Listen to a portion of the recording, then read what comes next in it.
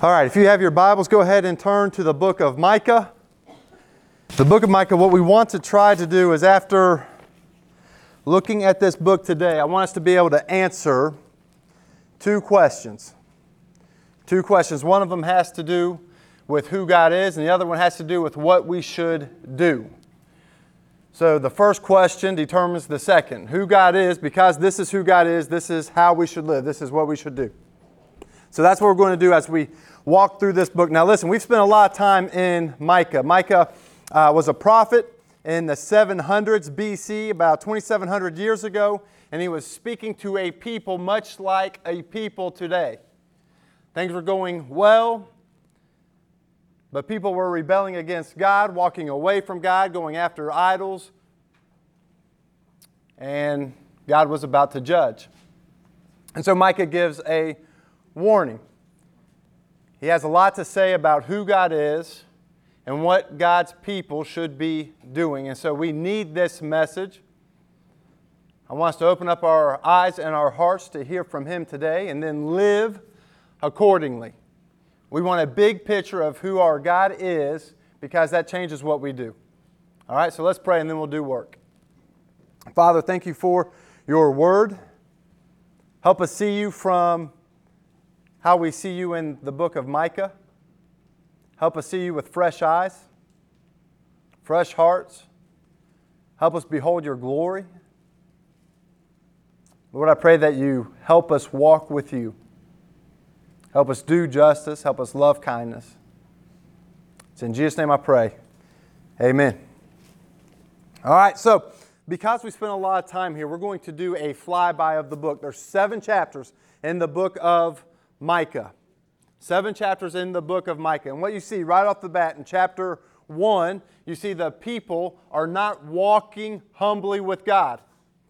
They are starting to run after idols and carved images. And so you see this in chapter 1, verse 2, right off the bat. Hear you peoples, all of you, pay attention, O earth, and all that is in it, and let the Lord God be a witness against you, the Lord from His holy temple.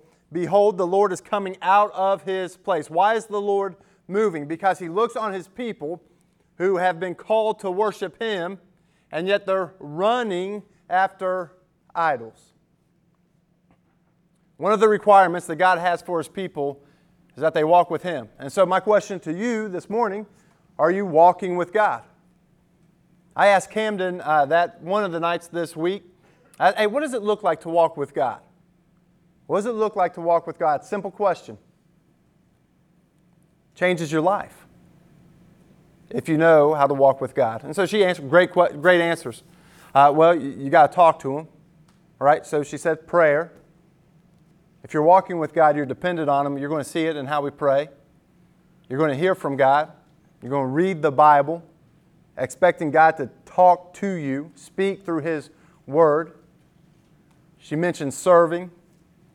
She meant going to church, right? We gather together, kind of, even through COVID. It's a gathering. Walk humbly with God. We'll come back to this in just a little bit, but Micah chapter 1 shows a people that are not walking with God. They've created images and idols, and they're running after those things. And we have to be careful because our hearts are idol factories as well. Now, none of us might be carving images and following after them, but we carve out a job and worship that job. Or we carve out a person and worship that relationship. Or we carve out a pay raise and worship the wealth that comes through that. Or a vehicle and worship that car. We do the same things. And you're going to see this happening in the Old Testament, New Testament today. God's people are always prone to run after idols instead of walking humbly with God. And that's what you see in Micah chapter 1. Then we move on, Micah chapter 2. What's happening? So not only are the people not walking with God, but they are also not loving kindness. Instead, they're devising wickedness and doing evil. Right off the bat, chapter 2, woe to those who devise wickedness and work evil in their beds. Right, so they stay up late at night, devising schemes. How can I get this? How can I get over on this person? Staying up late at night. Why? When the morning dawns, they perform it because it is in the power of their hand, because they're able to do it. They're able to do it. And so what do? They covet fields and seize them and houses and take them away. They oppress a man and his house, a man and his inheritance. They go after it. So it would be like this. Mike, they like your shoes. And so they're going to figure out a way, oh, Mike has practice during this time. I can sneak in that locker room, I'll take his shoes. And then they do it. They might like someone's house. Well, I'll tell you what, we'll raise the price on this house so they can't afford it. We'll take that house, devise a wicked plan so they can't pay, and take it. And so there's all sorts of ways people are devising wicked schemes in order to take what is not theirs. Same thing's happening today.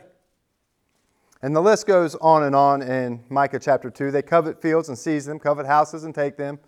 They oppress a man in his home. But here's the point, they don't get away with it. They do not get away with it. And this is something very, very important. Because a lot of times, and what I hear today, is there's the idea that somebody can do something evil and wicked and get away with it. In verse 3 it says, Therefore, thus says the Lord, Behold, against this family I'm devising disaster, from which you cannot remove your necks, and you shall not walk haughtily. Right? So get the idea of somebody walking around, I got away with that. Nobody saw that. There's some things that you can do that no one will know in your lifetime. And you may think you're getting away with something, but guess what happens? Death is not the end. It's appointed for us to die once, and then what? Judgment. And God sees everything we do. Nobody gets away with anything. God will make the wrong right. Justice is coming. And we see in chapter 2, the people, God's people, are not loving kindness. We have that same problem today. We'll hit that a little bit later. Chapter 3. Not only are they not walking humbly with God or loving kindness, they're not doing justice. Instead of doing justice, which God has called them to do, they are hating good and doing evil. They are hating what is good and doing what is evil. Check out verse 1, and we'll read down to, and listen, this is a graphic depiction of what is going on. And Micah is doing this on purpose. Right? When there is injustice, it destroys a people. And so we read this, and I said, Hear, you heads of Jacob, rulers of the house of Israel. Right? He's saying, hey, you guys in leadership positions, there's an expectation that they do something, and this is it. Is it not for you to know justice? Is it not for you to know justice? He's coming to the leaders of his people, and he's saying, you should know what is right and what is wrong, what I expect. But instead, you hate the good and love the evil. And then he keeps going. Who tear the skin from off my people and their flesh from off their bones. Who eat the flesh of my people and flay their skin from off of them. And break their bones in pieces and chop them up like meat in a pot, like flesh in a cauldron. He's painting a picture. And he's saying you're not getting it. You who should know justice, but do not do justice. And it's amazing how, even in the Old Testament, not much has changed when you get to the New Testament. Who does Jesus have the most trouble with? The religious leaders, who are oppressing widows, who have no idea how to love their neighbor. So my question to you is, do you think that what happened in the Old Testament and what is happening in the New Testament could also be happening today? I do. I do. And so that's chapter 3. The people that should have known justice don't. And so judgment is coming. And that's the roller coaster ride we are on all throughout Micah. You should walk humbly with God. You don't. Judgment's coming. You should love kindness. You don't. Therefore, judgment is coming. You should know justice and do justice. You don't. So judgment is coming. And then you get to chapter 4. And it's an awesome picture. It's called the mountain of the Lord. And what is happening is God is establishing His kingdom. And people will flow to this mountain to know what God expects and what God demands from His people. There's a hunger to know God and His ways.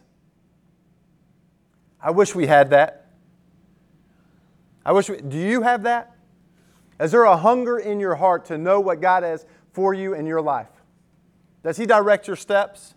Do you wake up in the morning with your thought on, God, direct me today? Or do you wake up in the morning catching up on the news, trying to get to work, trying to get to school? Who directs your steps? How hungry are you to run to God? And so you have this picture that is painted in chapter 4 of this mountain of the Lord, and He's establishing His kingdom. The weapons are gone. Instead of swords, they're plows. Peace is reigning and ruling. When Jesus establishes His kingdom, there is no military needed. God speaks and it's happening. Peace covers the earth. That's a day I long for. And we see that it's the Lord that rescues. If you look down in chapter 4, I think this is an interesting verse that is in here. In chapter 4, verse 10, we hear Micah says, "There you shall be rescued." And so he's talking about judgment, taken into captivity. And he's saying, hey, while you're a captive, you'll be rescued. How? Will there be some mighty army that comes and rescues me?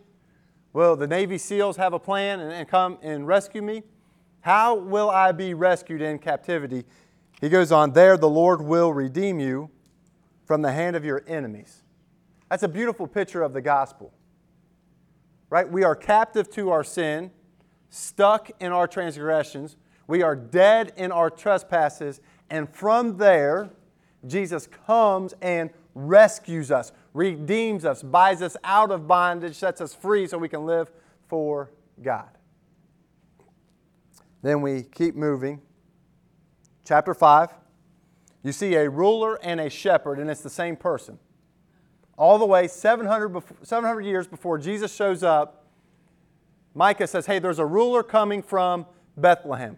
And we know him, looking back, that this is Jesus, the greatest ruler ever to live.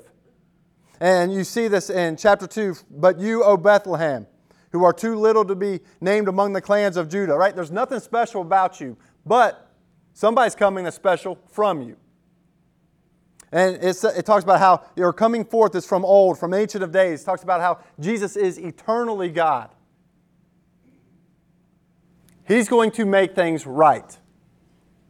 And Micah's speaking in a time where everything is wrong. Sometimes we forget that. We look around today and we see everything that is wrong, but what we need to hope in and rest in, that Jesus, the same Jesus that Micah is talking about here, the ruler coming from Bethlehem, is reigning and ruling and establishing His kingdom, and one day He will return. And there will be no more enemies. There will be no more injustice. There will be no more sin. He will establish His kingdom, and He will reign forever and ever and ever. And then we keep going, we see the shepherd. And it's a beautiful picture. Jesus refers to Himself as the good shepherd. The shepherd protects his sheep, stands with his sheep, works for his sheep, guides his sheep, rescues his sheep. That's what Jesus does for His people. And in Micah's day, the people were running off, going crazy, getting lost, in danger. They needed a shepherd. In our day, the same is true.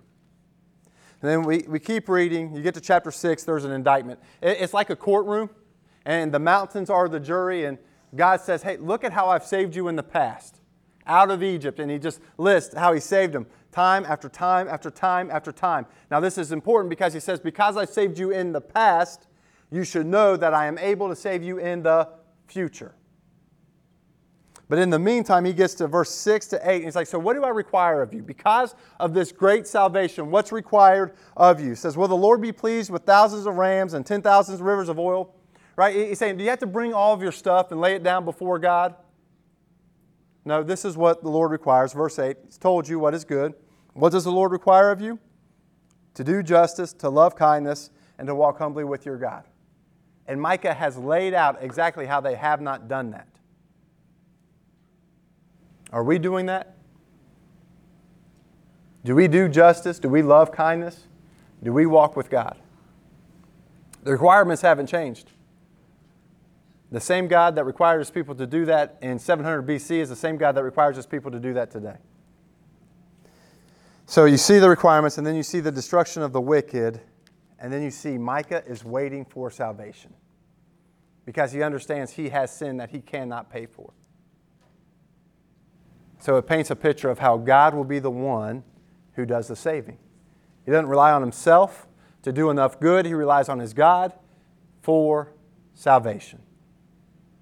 And so I want us to spend now the next few moments tackling those two questions. Who is this God? How should we walk? Who is this God? How should we walk? Because if you catch the first one, you can do the second one. And I feel like a lot of us are bored when it comes to God. We get a lot more excited about things that have no eternal value than we do a God who we will worship for eternity. And so I want us, like Micah, he gets to the end of his book and he's blown away by the picture of God. He's like, who is a God like this? There is no God like our God. I want us to get to that point in our hearts, in our minds today. And so let's see this. You get to verse 7 of chapter 7, and Micah says, but as for me, I will look to the Lord. I will wait for the God of my salvation. My God will hear me. Do you see his confidence? Because right now he's saying, hey, we're going to go in exile. We need someone to rescue us. And he says, I know God will hear me. And then we keep going. Rejoice not over me, O my enemy. When I fall, I shall rise. You ever fallen? You need a help up, a hand up? God's there. When I sit in darkness, who will bring me out to the light? The Lord will be a light to me. I will bear the indignation of the Lord because I have sinned against Him. That's very, very important for us to get to. Until we realize that we do not deserve God's mercy, we will not experience His grace. We don't bring anything to God that He should be on our side. We bring sin and rebellion. We deserve wrath and judgment. That's what Micah got. He's like, I know I don't deserve this. And he's like, this indignation, God, is on me. When I looked out and I was speaking to a people who didn't walk humbly with you, who weren't exercising loving kindness, who weren't doing justice, I saw them, but I also saw me. And he's saying, your judgment is on me. That's the first step of the gospel. If we're going to be blown away by the grace of God, we have to understand that none of us deserve the grace of God.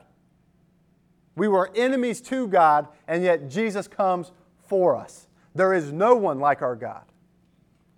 So he says, because I've sinned against Him, what happens?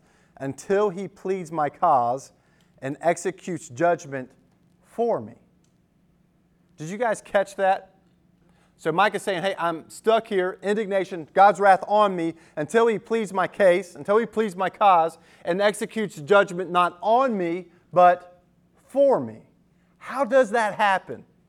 What is Micah pointing to here? We know he's pointing to the cross. God has judged my sin not on me, because that would take me all eternity to pay. Right? God's judgment on me for all eternity. God's wrath was on me. But because Jesus came, God pours His wrath out, His judgment out on Christ, so that in Christ now there's no more judgment. So He exercised judgment for me, and then the last part of verse 9, He will bring me out to the light. I shall look upon His vindication. Now that is true of me personally, and it will be true. And this is what I mean. As of right now, I am saved by grace because of what Jesus has done for me. But one day I will either die and go meet Him face to face, or He will return and call me up. Either way, I will be vindicated on that day. When I stand before God as judge, He will not see my sin. He will see His Son's righteousness, and I will be vindicated. He will say, come home, my good and faithful servant. Not because I am good, but because Jesus is great. You want to see it? I would. I would want to see that. Right? That promise is the greatest thing life has to offer you. That God can and will and has provided salvation for His people. And I want you to see it. Don't miss it. So in verse 18, who is a God like you? Who is a God like you? That's what Micah is asking. He's saying this is who God is. He pardons iniquity and passing over transgression. for the remnant of his inheritance. He does not retain his anger forever. Because he delights in steadfast love, he will again have compassion on us. He will tread our iniquities underfoot. And then he goes, you will cast all our sins into the depths of the sea. That's a big deal. You ever done anything you regret? You ever hurt somebody? You ever not walked with God? You know what God does? He takes that sin and He buries it. And He doesn't bring it back up. He doesn't embarrass you with it. He doesn't condemn you with it. It's paid for because of Christ. Look at the similarities. When you get to Romans, Paul speaking, Romans 3:23. Go ahead and put that passage up on the screen so they can see it as we read it. Look at the similarities of Micah 7:18 and 19 and Romans 3:23 to 26. So check this out. For all have sinned and fallen short of the glory of God. That's the bad news, right? God's indignation is on me. We've all missed the mark. We've all missed God's glory. But we're justified by His grace as a gift through the redemption that is in Christ Jesus. That's vindication right there. Who God put forward as a propitiation by His blood to be received by faith. This was to show God's righteousness because in His divine forbearance, all the way back in 700 BC, He passed over former sins. How? Because He put Christ forward to pay for them. It was to show His righteousness at the present time so that He might be just and the justifier of the one who has faith in Jesus. And so when you see this movement for justice, you have to understand one thing. Nobody is more concerned with justice than God. God will not sweep your sin under the rug. Can you imagine that? Right? Everything I've done wrong, I meet God and He says, you know what? It's not that big a deal. Come on in. But then, let's say, Mike, I'll use you again. Right? Mike, you know what? You did this, this, and this. What? You know what? But you messed up. That's all right. Come on in. And then we get to Sean. Sean comes up and he's like, oh, Sean, you did this, this, and this really well. But you know what? You weren't perfect. See ya. Would that be just? Wouldn't be. But what does God say? He is just. You want to know what? He doesn't allow sin into His presence. And so if He was just, He would say, hey, Ben, Mike, Sean, you don't get in. Someone had to pay for our sin. I can't pay for my sin because I'm the one that sinned. Mike can't pay for his sin because he's the one who sinned. Sean can't pay for his sin because he's the one who sinned. So He sets Jesus to do just that. And now in Christ, my sins are paid for. And so God is just and letting me into His kingdom because He has justified me. And that happens through faith in Christ. Now, here's my question. Who is a God like that? Who is a God like that? There is no God like that.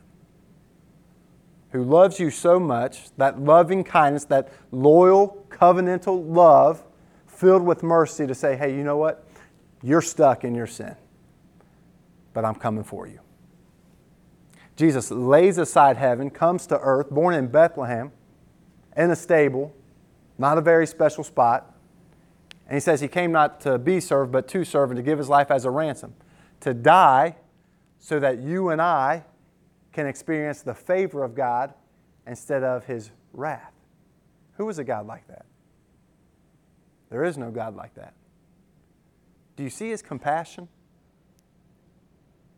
Do you see the length Jesus goes for you? And so when you see that, that's the God we worship. That compassion, pardoning our sin, throwing our sin and bearing it into the sea. Do you feel that relief and that joy and that hope, the peace? That all comes from Christ. There is no God like our God. And then, because that is who God is, how should we walk? And we'll summarize this rather quickly. Number one, you see that with due justice. This is Micah 6, verse 8. What does the Lord require of you but to do justice? And I want to mention just a couple of things with this. Tim Keller brings up some helpful guidelines when we talk about doing justice. When we talk about doing justice, he mentions three things. Number one, three aspects of biblical justice means equal treatment. Justice means equal treatment. And this is what I mean. I'll use this example. Friday, we're passing out, I got to be careful, we're passing out MacBooks, and I'm wearing my face mask, but I'm out in the sun. I'm going to start getting tan lines like this. So I got to be careful with that. But we're passing out MacBooks, we're meeting families as they come by, and everything's going good. But then, Mom comes by, and she has a freshman high school student.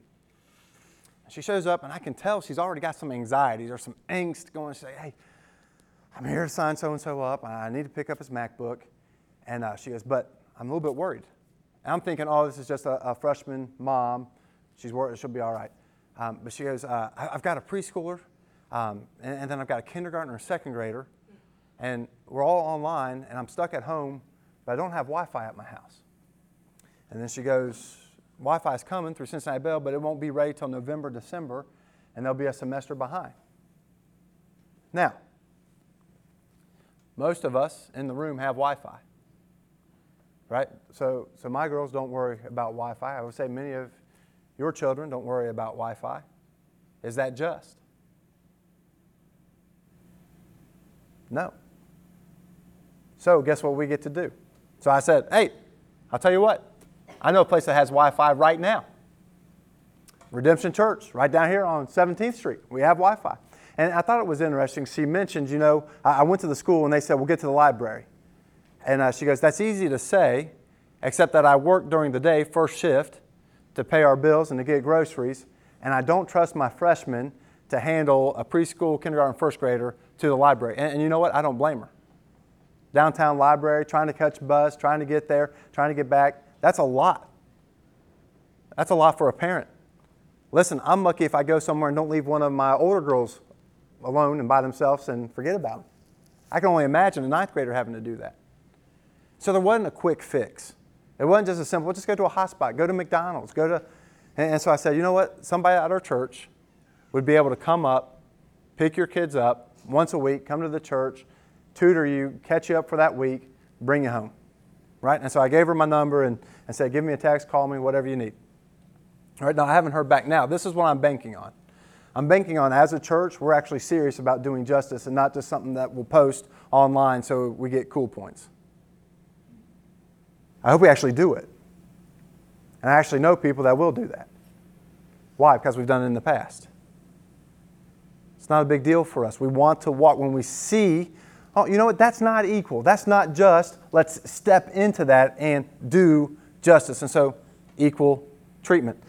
Number two, not only does biblical justice mean equal treatment, it means to the vulnerable populations, they should get a special concern. Now, this is controversial. There's a lot of people that disagree with this. The only problem is the Bible teaches this. When God brings up looking out for people, guess who He brings up? Look out for the widow, the orphan, and the oppressed. Those are vulnerable populations. You want to know why you do that? Because they can't stand up for themselves. You see that in Micah, right? The rich people are paying money so they can get a favorable response or a favorable prayer from the priest. Guess what the poor person can't do? Pay for that good report. And so we need to see and give special concern to those who are down and out, because those are the people that the world will take advantage of, but the church should stand up for. And it just blows my mind how controversial this is. When churches get mad and say, hey, you know what, you shouldn't be a part of the social gospel and all this stuff. And I understand that. But I also know we serve a God who is compassionate. And His compassion is personal to me. His compassion has changed my life. Therefore, I will show compassion to those who are vulnerable. I will speak up for those who cannot speak up for themselves. I will defend those who cannot defend themselves. And I don't care if you got a problem with that, because I've got to walk with God. So, hey, just a verse. Just a verse to check this out. Proverbs 31, 8 through 9. It says, open your mouth for the mute. Why do you think in the wisdom of Proverbs they say open your mouth for the mute? because they can't do it for themselves. And God really cares for the people He created in His image. And He expects those who know Him to speak up on their behalf. And so He says, speak up for the mute, for the rights of all who are destitute. Open your mouth. Judge righteously. Defend the rights of the poor and the needy. So biblical justice means equal treatment, means paying special concern to vulnerable populations, but then finally it also means generosity. And all of us in the room are called to be generous. This is also very controversial because we live in the United States. We are driven to be individualistic. I worked hard. I got the promotion. I'm smart. I worked for my money. I'll give some to God, but He doesn't have any claim on the rest of it. The only problem is, you know what God says? It's all mine. It's all mine. I will hold you accountable for the resources I have given you. We're called to be a steward. We're called to be generous. When you see the grace and the generosity of God, that He gave what? His Son, that you and I might have life, that's generous. And those that know God and walk with God will be generous people. This is a non-negotiable. I want us as a church to be a generous people. All right, so number one, we will do justice. Number two, we will love kindness. And I think if you're going to be about biblical justice and you're going to march for justice, all three of these have to be in play. Mike, you want to go ahead and put up the board? All three of these have to be in play. You have to do justice, but then you also have to hold in balance loving kindness. Loving kindness. And I think this is what's missing. Right? When I see people protesting and somebody loses their life, there's not much loving kindness there. There's not much care. There's not much compassion. And so we were able to talk. And I'll just hit a couple of examples. This past week we were talking with our football team about everything that's going on. And we have a coach, Coach Turner, that mentioned, you know what, when I was growing up, I went to a water fountain. I was 5 years old. I went to a water fountain. I took a drink, and my mom smacked me. And he's like, Mom, I'm thirsty. I had to get a drink. And she's like, boy, your water fountain is over here. And pointed to a sign that said colored. That's Coach Turner coaching for us today, living through that. Segregation. Separate but equal. Right? And then he says, I also remember going to restaurants that I enjoyed eating, and I couldn't go through the front door. I had to pick up my food at the back door. And so you're hearing this, right? I'm hearing this. Our football team's hearing this. And you see that. And because you're close, you see it. And now I want you to think of the slogan that is catching and so popular now, Make America Great Again.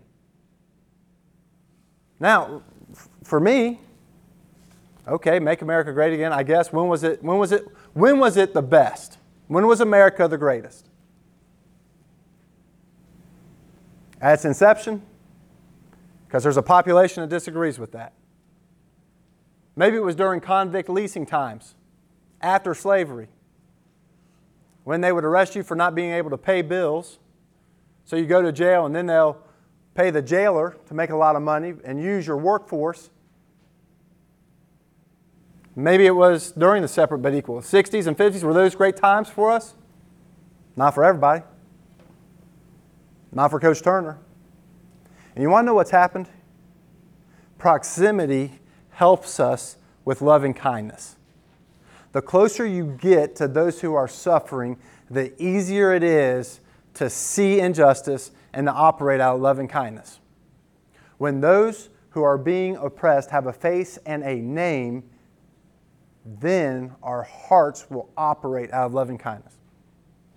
I'll give you another example. I worked security for 3 years at Holmes High School, and it was my fear that there would be a fight, but I wouldn't be around to break it up fast enough. Right? So let's say, Camden, go ahead, stand up front real quick. Let's say Camden's running her mouth, and she's going to pick a fight with Jaqueline, right? So she picks a fight with Jaqueline, and Jaqueline smacks you and beats you up. But security, I'm over here, right? So they're going at it. Let's say they've been wrestling around for 5 minutes. I'm over here. Does that affect me? Does that wrestle? No, I don't know about it. Don't care about it. Now, I'm right here. Camden's running her mouth. Jaqueline says, oh yeah, starts taking her fingernails off, putting her hair up. All of a sudden, they start throwing down, right? I'm here. Now, the question isn't, do I know about it? I know about it. The question is, will I operate out of loving kindness? Do I care about Camden? Do I care about Jaqueline? Right? There were some fights I got there, and you're like, no, I don't like either of these two guys. We should let them go. I didn't. But when you're there, here's the awesome opportunity. You can operate out of loving kindness. I don't want to see Jaqueline get hurt. I don't want to see Camden get hurt. So I move, and it risks, right? You risk injury, breaking up a fight. But you move in, and you break it up, get them back to peace. All right, go sit down. That's what the church is called to do. That's what the church is called to do. That's what loving kindness is all about. So what I want us to do as a church, I want us to get close to people who are suffering. I want us to, I'll give you an example. So, and here's the cool part. At Redemption Church, we have police officers that come here, worship here, that I really, really care about. Deep relationships, great, great, great people who love Jesus. I want you to hear this, what we found out Friday. Or I guess it was a Friday a week ago. We're talking to our football team, and every white guy on our football team, when they get pulled over, are not nervous. Now listen, when I get pulled over, I'm a little bit nervous because I've done either three things. I've sped, I didn't use a blinker, or I didn't buckle up my seatbelt, right? And that stings. I'm not afraid. When I listen to our black athletes, every one of them said they're terrified. I'm afraid. Whether they say or what they're thinking, that shouldn't be, that's something wrong. So as a Covington Police Department, we've got to figure something out, loving kindness to a population in our community. Because if you're called to protect and serve, which our police department is, a large population, segment of our population is terrified of you, there's something wrong. And so what's God's remedy? To do justice, love and kindness. And then we got this last one. To walk humbly with God. This one I think a lot of people forget about.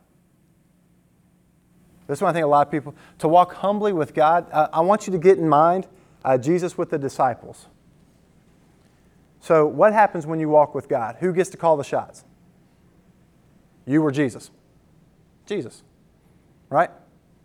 So he gets to Peter, James, John, Andrew. He says, hey, follow me. What were they doing? They were fishing. And the Bible says that they left everything to follow Jesus. Jesus sets the direction of your life. He sets the agenda. He's the number one priority in your life if you are walking humbly with God. Jesus is your direction. And so when I see the Black Lives Matter movement and I see their beliefs, I agree with the statement, Black Lives Matter. But I will not get on board with the movement. I believe that God created us male and female. I'm not going to push a transgender movement. I believe that God has organized the family unit, a husband and a wife, and I will not get on with a movement that destroys the nuclear family. I also believe that Jesus reigns and that no amount of power that we get will ever take the place of God in our lives. So I can't get on board with the movement. But you want to know what I am disappointed with? How quiet the church is during this. You want to know why there's a Black Lives movement? Because there's not a church movement. There hasn't been a revival. The fact that this is actual controversy, that we can't stand up for people who are hurting, is a problem. Where is the church? Who's speaking up for the oppressed and the orphan and the widow? It's awful quiet, isn't it? So I'll leave you with this little illustration. Mike, I need your help up here. We're going to play tic-tac-toe. All right? Now, I don't know how good you are at tic-tac-toe. I'll go first. I'll be X. All right? So we'll put these up. You know how to play tic-tac-toe, right? Most people in the room know how to play tic-tac-toe. I'm going to go first. Go ahead, tear you off a long piece. You can be the circle. But I think the best spot on the board to go for tic-tac-toe is the middle. Hey, just get a long piece and then we'll just wrap it around. Is the middle. All right, so I'm in the middle. We'll say that is doing justice, right? That X represents doing justice. Mike's circles. Now listen, I gave him circles because it's hard to do. Try to get that into a circular form. It might be more of a square, but we'll get the point, right? That's exactly how I was going to do that. Seriously, just push it down. It'll be like a circle. All right, Mike picked a decent spot on the board. Hey, Mike, tear off 2 more X's for me. 2 more X's for me. I'll go right here. Or, yeah, just 2 more. Just pull me off 2 more real quick. I'll explain. All right, so this will be doing justice. This will be loving kindness. But you know what? I know how to play tic-tac-toe. I'm going to make this a little bit bigger, right? I'm going to start focusing more on doing justice. And you know what? Game over. Did I win? No. But you know what? A lot of people are living their lives like this. I'm going to do justice. I'm going to speak. I'm going to do all this, do all this, do all this, do all this. But we don't focus too much on love and kindness. When you get to the election, hear how people talk about each other. As a follower of Christ, I'm going to be lovingly kind to both sides of the parties. Our salvation is not in a Republican or a Democrat. You guys know that, right? Our salvation is in God. And so we're going to speak to both parties and point them to salvation in Christ, not in Trump or Biden. And so I'm not going to say, hey, I'm going to emphasize this. I'm going to do, and then forget about loving kindness or God's out of the picture. Because you want to know what the most frustrating thing is? Trying to do justice without walking with the God of justice. There is no justice apart from God. What you think is right and what I think is right might be completely different. But God has a word.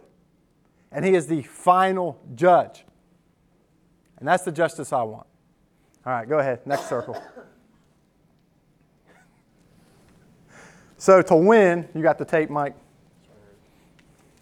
To win, you need how many in a row? 3. I'll let you go next since you're doing great with your O's. Put 1 more up there. I'll go here. You go there. Go ahead and win the game. Right? So I just want you to see this. When you hear people and they're talking about, hey, you need to stand up for this, and you need to do this, and you need to do that, I want you to remember something as silly as a tic-tac-toe game at Redemption Church with crazy-looking circles. Thanks, Mike. You can sit down. With crazy circles. And I want you to think, if you are going to do biblical justice, there's three things required. 3 things required. What are they? Do justice, love kindness, walk humbly with God. You can't do it any other way. Can't do it any other way. Now here's the cool part. If you're walking with Jesus, I'm not saying go to church, because there's a lot of church people that have never, ever operated out of loving kindness and doing justice. But if you're walking with Jesus, you're going to find that you're called to serve. You're going to find yourself doing justice. You're going to find yourself having mercy on people across the globe. And this is my last warning. Micah had the problem with it in his day. People that should have known justice didn't. People that should have operated out of loving kindness were actually using the people. Jesus has the same problem. You remember the parable of the Good Samaritan? You know who he was talking to, right? He was talking to church people. Saying, hey, I do everything right. What do I have to do to have eternal life? Jesus says, love God, love your neighbor as yourself. And they're like, oh, okay. That's a great answer. Go and do that. And then he asks another question, but who's my neighbor? Because he thought he was doing it. And Jesus blows him away. He's like, oh, I got to love that person too. We've got to be very, very careful, because I don't think too much has changed in people. So be very, very careful, especially in the time that we're living. Look at the opportunities that we have. If anyone has a word for this time, it is God. And if we're going to be representatives of God on this planet, don't do your own agenda. Follow His word. Follow Jesus. Do justice. Love kindness. Walk with Him. All right? Let's pray. Father, thank you for your word. Lord, there is no God like you. Salvation is available because of what Jesus has done. You are just in calling us freed from sin because of what Christ has done for us. And you're also the justifier who paid for our sin. Help us rest in that salvation. Help us be overjoyed with that salvation. Help us think deeply on that truth. There is no God like you. Move our hearts when we worship. Help us remember your compassion. And then, Father, I pray that we're a reflection of you to this community and to those across the globe. Help us do justice, help us love kindness, and help us walk with you. You are our hope and our salvation. It's in Jesus' name I pray. Amen.